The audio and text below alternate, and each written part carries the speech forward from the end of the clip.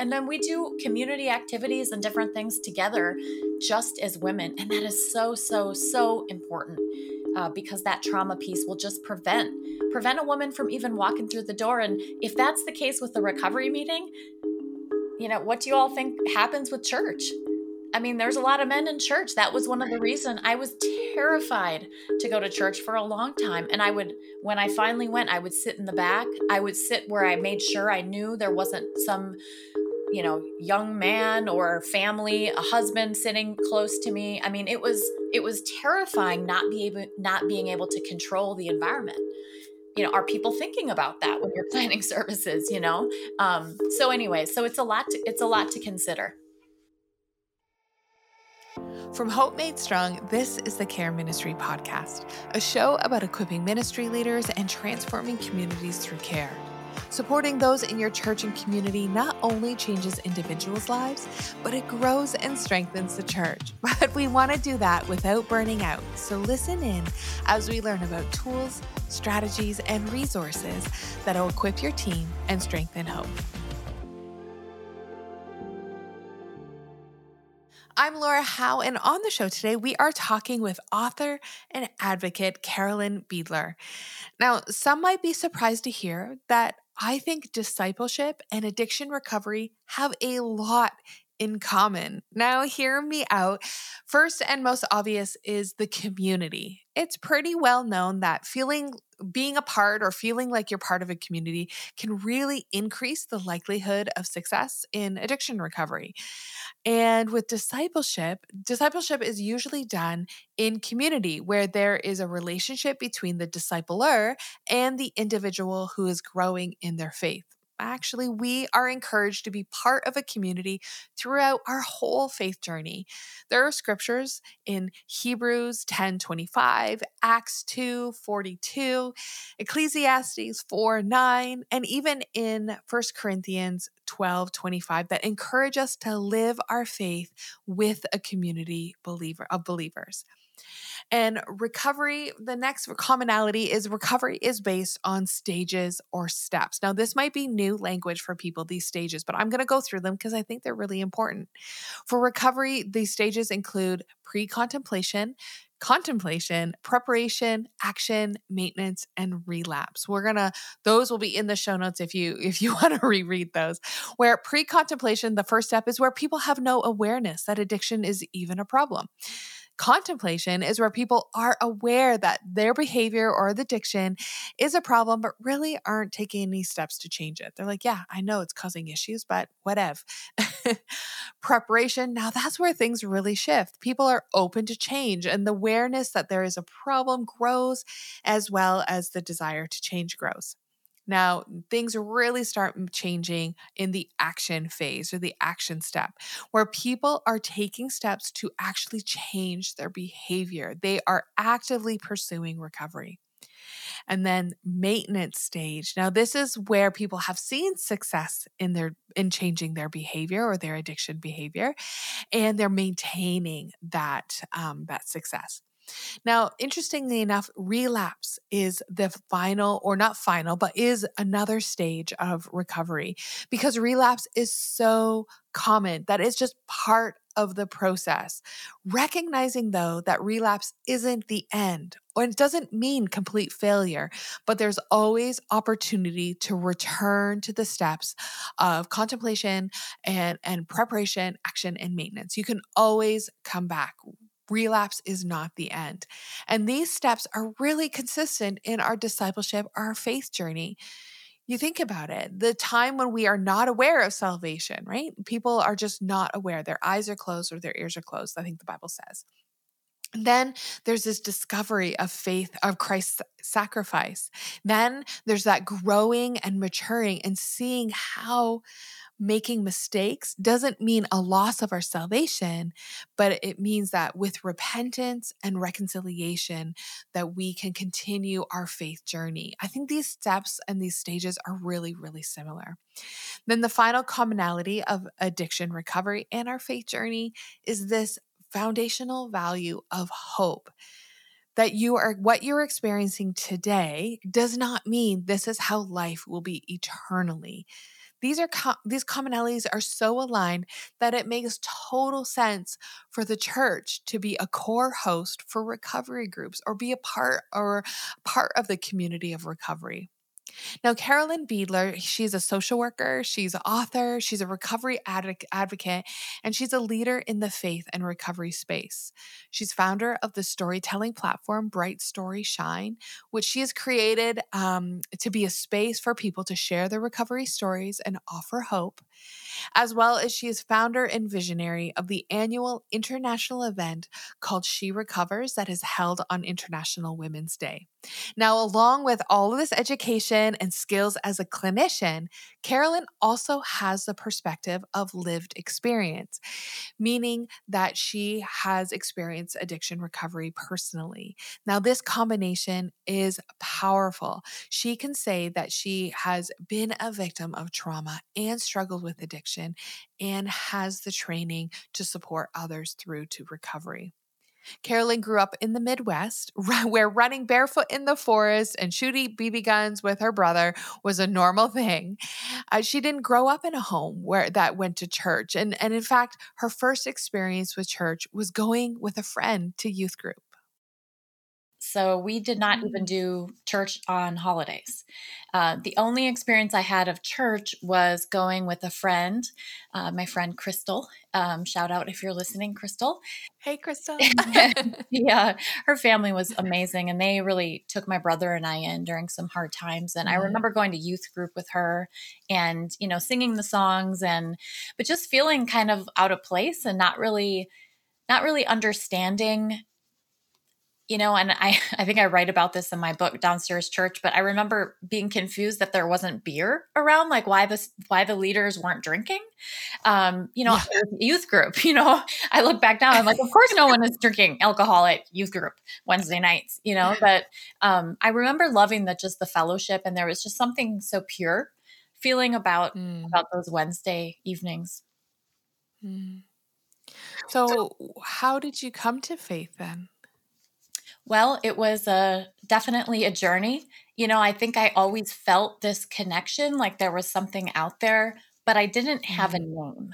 I didn't have someone or something, or, I didn't have this conception of who God was. And I had no idea who I was praying to when I was asking for help. For example, when I was struggling after experiencing some traumas as a child, or, losing my grandpa, who was, pretty much raised my brother and I for a lot of years. And, there was just this gaping hole, just this wound. And I just remember just so early on, just feeling this hole and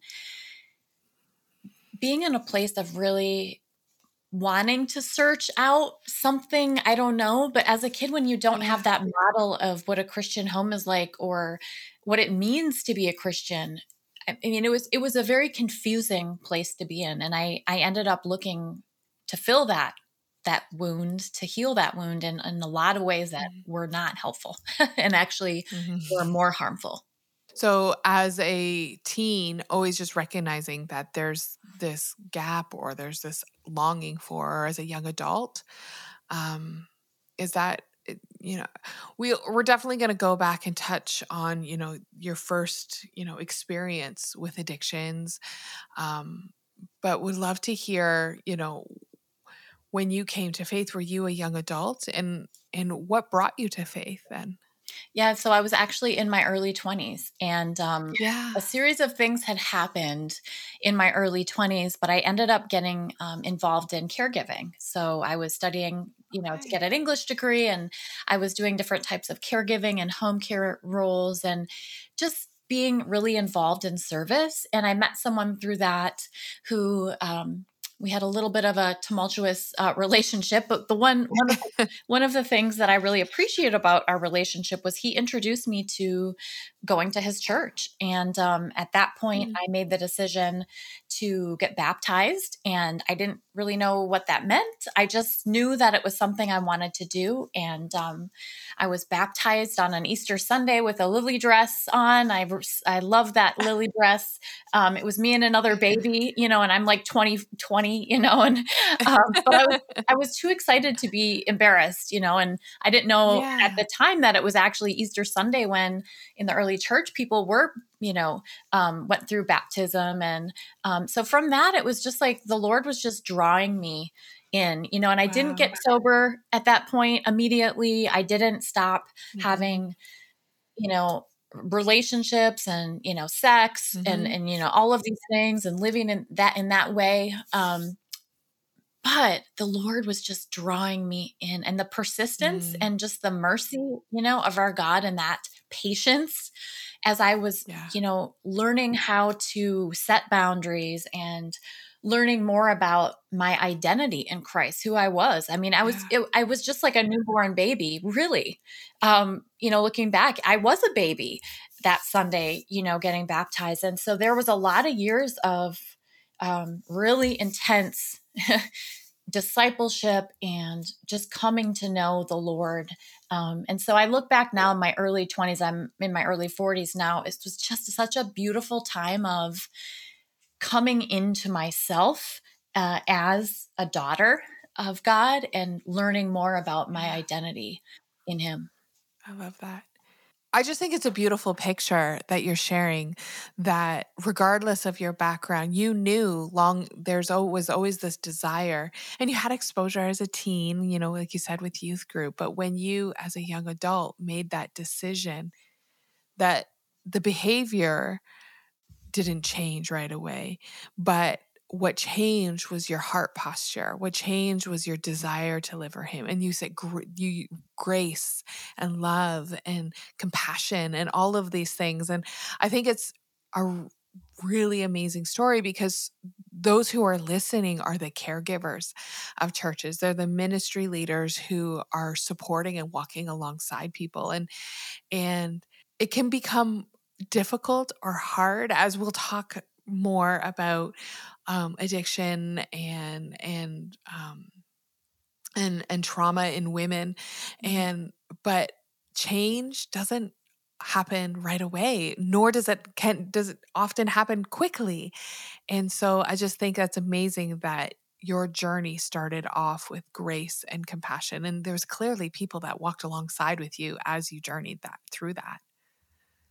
Oh, absolutely. And, I was not alone in those years of discovery and learning and discipleship. I had a hard time connecting with church, and would love to talk a little bit more about that. And that's part of why I wrote, my book Downstairs Church. But as a woman struggling with addiction who experienced significant trauma as a child and then later on in active addiction, research actually shows that over 80% of women in addiction recovery have experienced sexual violence of some form. And so I had so much shame and, just embarrassment, guilt.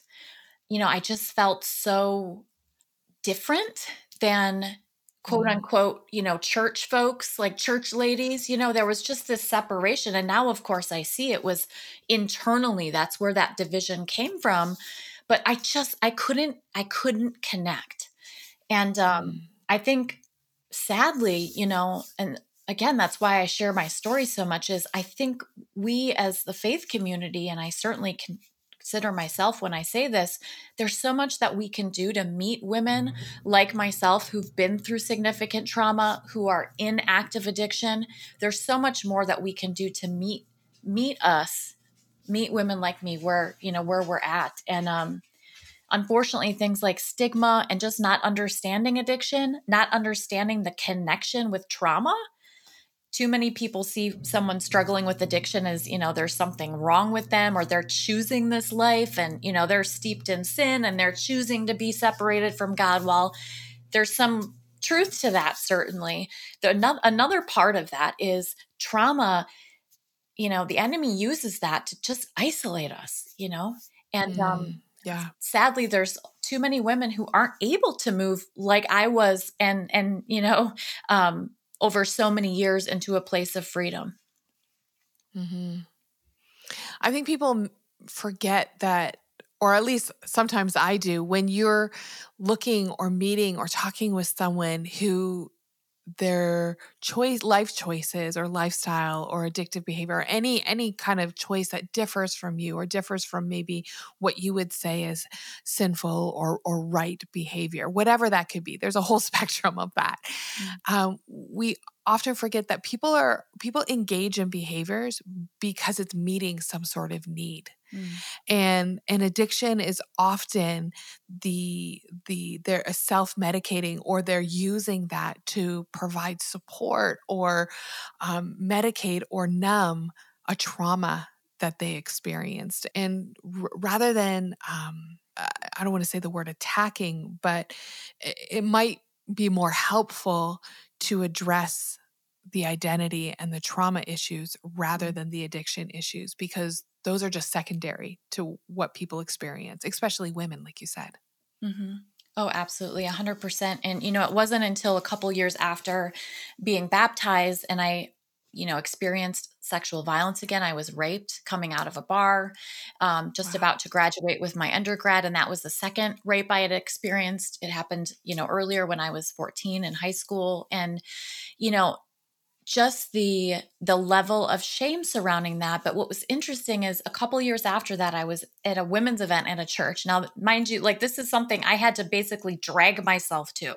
It was the last place I wanted to be, but the Lord gave me the strength to walk in, sit at this table that was beautifully decorated. I'm like, where do these women get these spiritual gifts? But, God love you all if you're listening. I am not one of those, let me tell you. I'm not either. But, I sat down and one of the exercises it was actually an IF gathering. I don't know if y'all are familiar, but shout out to IF folks. And one of the exercises was standing up and reading this card, this printout of all of these statements about who we are, who God says we are, what scripture, in scripture, who does God say we are? And I actually include like a little snippet of this in my book because I loved it so much. But it was reference after reference after reference. I am loved. I am a daughter of the King. I am, redeemed. I am made, I am clean. I am, all of these things. And I was weeping, shaking and weeping. And all of these women, I'm getting goosebumps right now. All of these women came around me and put their hands on me. And it was like this, it was this movement of the Holy Spirit really speaking to my spirit in this place, in that moment where it was like chains were breaking. And I include this in my book because too many women, again, don't have that opportunity. They're not coming into the church because they don't have that, for whatever reason, they're not able to drag themselves there, or they feel too much separation, or they feel like people in church are so much better or different or perfect, when we know that's not true. Oh my gosh, we're all broken. Yeah. But it's so important to share that message to women, whoever, men, whoever you are, who are struggling, who we are. And when that really hits us and moves us and that truth fully becomes, it is absolutely transformational. Like literally we are new creation. Is that what motivated you to write this book? Was that the catalyst, or that obviously that was kind of the pinnacle moment where things shifted, where your identity, where you heard for the first time that you were worthy and that you were loved and that you were whole. And what was it that provoked you to write this book, Downstairs Church? Well, it had been on my heart for about 20 years. I knew the first time I came out of addiction treatment, God put it on my heart, like, to write your story. I've always, written and so I've written I wrote a couple drafts way back when, and, wrote for a little bit of time. And then of course life happens, and I got involved in developing recovery programs and recovery housing and supports and service and ministry and all of this amazing stuff. And then it was around 2020. And I don't know if you've had this experience where, God puts something on your heart, and, when it's been 20 years, like at some point, like I remember when I was waiting, for my husband to propose, it was like, all right, God, I'm 36, the clock's been ticking. I've been praying for this for almost 20 years, but I had just kind of stopped thinking about writing a book. I hadn't really, and then all of a sudden it was just like clear as day. It just felt like God was whispering, now is the time. And Mm. all of a sudden, all these doors started opening, all of these, connections and, anyways. And so I've just been obedient to that. It's been a little confusing at times. It's been a little, discouraging at times when you get, rejections from folks and or messages that someone disagrees with something or whatever, but being obedient to that has been an incredible experience. And yeah, ultimately it's like I want every woman to experience that, and I know and a book's not going to do it, but words are powerful. God uses words. Words are powerful, and I believe that seeds can be planted through reading, through the exchange of information, through podcasts, through just sharing with folks. So it's been pretty amazing to hear now feedback from folks on how just pieces, stories, different parts of it have led folks to action, which is another one of my ultimate hopes for it. Typically or traditionally, when you think of an addictions group or program within a church, you do think of a group sitting in a circle in the basement of a church, with snacks and really thick coffee in the corner. And the people that you picture sitting around this circle are often men. Mm. I love that you personally and within the book and within your work broadly, are an advocate for recovery for women. And would you be able to speak to why or how maybe perhaps it is that recovery for women would be different or look different, within the church or within the community? Well, I think you make an excellent point in that when many of us, and I'm a person in recovery, and trust me, when I walk into most meetings, most of the people there are men. And it's not unique to the location I'm in. It is a well-known fact that in those spaces, there are more men. There are more resources for men. So in the States specifically, there are the percentage of recovery houses available for women is so much smaller. Certainly way less opportunities for women who are pregnant or parenting. And so, there's fewer resources, and there's research that shows the stigma towards women who struggle with addiction is greater, that it's seen as more of a moral failing. Women who are pregnant, who are struggling, at least here, many are imprisoned. And so that's a huge growing crisis in our Yeah. country with a huge population of women who are Mhm. imprisoned for substance use issues compared to men.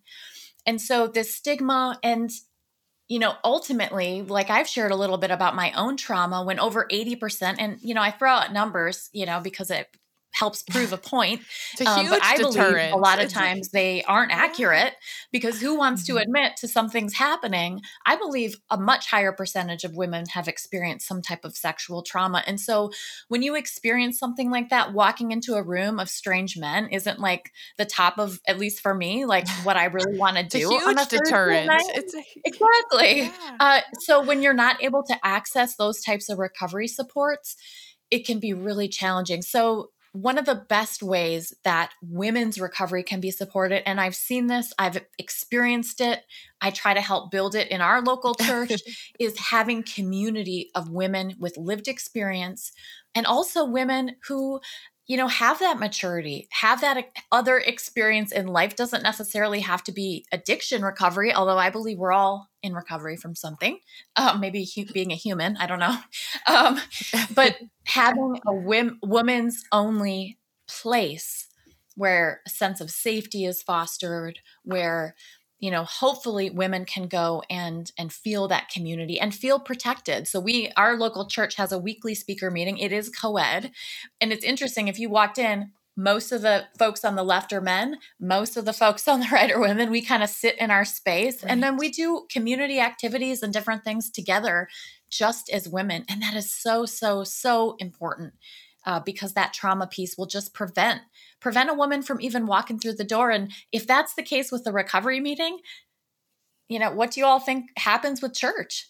I mean, there's a lot of men Right. in church. That was one of the reasons I was terrified Mm, to go to church for a long time. And I would, when I finally went, I would sit in the back. I would sit where I made sure I knew there wasn't mm. some, Give some really young great man or practical tips family, a there about husband having a sitting women's only close to space me. to I mean, it having was it was um, terrifying a not being community able to or control the activities environment. for people to Are gather. people thinking Um, about that when you're planning creating, services? thinking about how So people anyway, so engage on your it's Sunday a lot to morning experience. consider. I know a lot of churches are Mm. dark because of Give some really we're great online practical now. So tips in there order to about get having a the women's only production space to to make having it look good online, it to have dark and lights and things like that. But that can be a huge deterrent for people. And so creating opportunities, whether that's on a Sunday morning or a Wednesday or Thursday night or wherever or whenever it might be, but creating spaces that are more accessible for people who've experienced trauma is huge. Now, another thing that I know that you have created that is really practical and really helpful is that you have developed a almost like a book club or a group guide for your book. Would you be able to share a little bit more about that?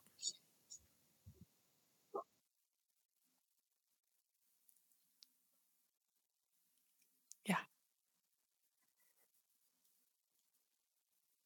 Oh, no. That's okay. So, the book club kit and small group guide is a free resource that I created as a complement to Downstairs Church, Finding Hope in the Grit of Addiction and Trauma Recovery. And I'm really hoping that it's going to be a guide that can help folks, women specifically, walk through some of the really deep, gritty topics in the book. So, for example, providing a space not only for journaling and personal reflection, but asking some really tough questions about what you connect with in the book. I tell stories not only of my own recovery, but my friend Tanya, who gave birth in prison, or my friend Ashley, who got brought into human trafficking. And some of these stories that for women like me, even if we haven't experienced that specific situation, can be very triggering and can bring up things, I think personally, in sometimes a good way, where we're challenged and we're encouraged to reflect on and really look at some of those things that are keeping us stuck. And so to be able to move through that in a safe environment with folks maybe from a church, or doing a book club with women who are experienced or have experience in recovery, I think will be a really healing process. And I'm so excited to be able to share that. And, my husband's always like, quit giving stuff away for free. But we talk about it. And it's like, it's so important for me for these resources to be accessible. And for all, fellow writers out there, you all know that you basically don't make a living writing books. So, or most of us. But it's so important for me that it's free and accessible. And same with the book. So if you're working with folks, or maybe you're, leading a women's ministry at your church and cost is an issue. I mean, I'm always telling people, just shoot me an email, find me through my website. And I'm giving books away for free, because one of the things I think also that's a barrier for so many of us in recovery, and I experienced this for years, even as an avid reader, is we don't have access to or feel connected to some of those amazing resources out there. Some of my favorite authors, Jenny Allen, Christine Kane, Beth Moore's studies. I mean, all of the like amazing, really good stuff for women. A lot of it doesn't feel accessible to women in recovery or women seeking Mm, addiction recovery. And so one of my hopes is to bring in that accessibility. And, in my subtitle, I talk about the grit. I'm really hoping that by talking about some of the really hard stuff, people can also feel open to share and be vulnerable. And we all know what mhm. happens when we are honest and confess our sins to one another and share those dark parts of ourselves. Healing can happen. Absolutely. Absolutely. I'm so grateful for your generosity, and I hope people are able to. We'll have the links on the show notes, and available for people to download that guide and your website so people can connect with you. So make sure you head to the show notes to get those links and connect with yourself and I think it's really cool that you could be creative. If you have a women's, it doesn't have to be an addictions ministry. It could Mhm. be a women's ministry, because there is a good chance, like you said, that so many of us in some way are in recovery of something, whether it's the need to be needed, whether it's Mhm. sugar, whether, it's exercise, or like there's so many different substances, behaviors, or emotions that people feel like they are striving after. And I think Mhm. when we can normalize this process of transition, of recovering, of overcoming, then we create a humanity. We come, like you said, we feel freedom and vulnerability to share with one another, and healing can take place. And so thank you for taking away the barriers and making sure that people have access to this. I'm curious, when you think back to your early years, whether it's as a teenager when you were thinking about, okay, there's something that it's missing, or when you were a caregiver learning about Christ for the first time, or maybe it's a space in your recovery journey.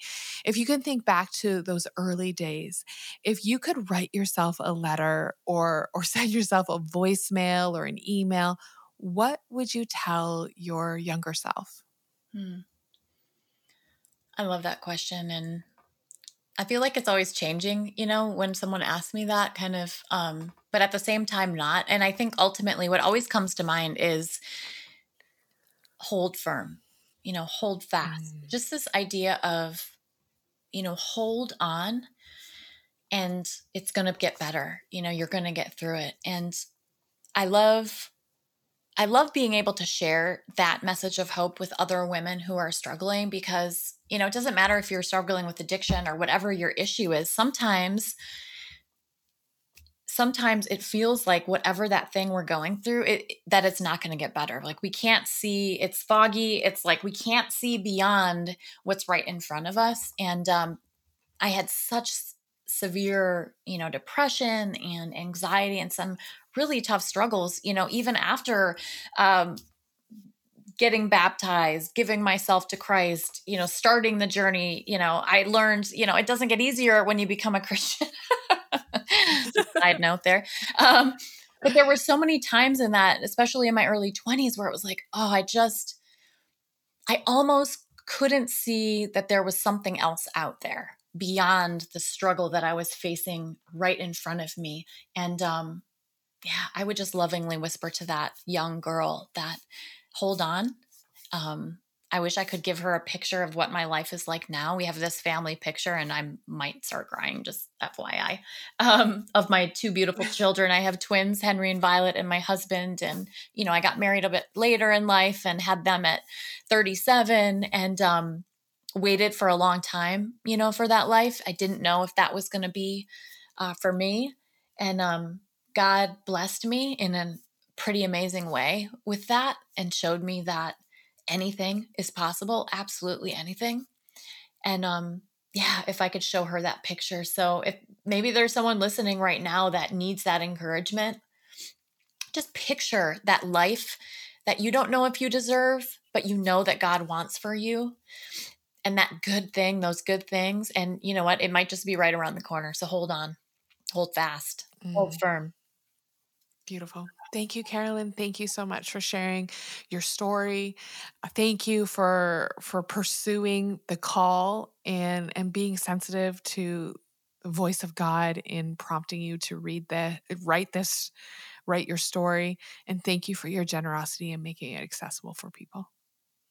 Thank you so much, Laura. Thank you for your ministry. Hey, thanks for listening. When you picture a recovery group, you often think of a group of rough or tired looking men sitting in a circle in the basement of a church. And while this is true for many, this stereotype can leave everyone else that does not fit this picture, namely women, feeling alone, isolated, without community. But I love how Carolyn offers a message of hope and practical resources for women in recovery. If you are a care coordinator or your church is a place of hope and host a recovery group, you're definitely going to want to check out Carolyn's book, Downstairs Church, Finding Hope in the Grit of Addiction and Trauma Recovery, as well as grabbing that free download that she offers. Well, I hope you have enjoyed listening to this episode and that it provides you with support and practical tools to serve your community. And if you haven't followed the podcast yet, make sure you do that on the platform that you are listening to right now. This will make sure that you are up to date on all the episodes. Thanks for connecting and take care.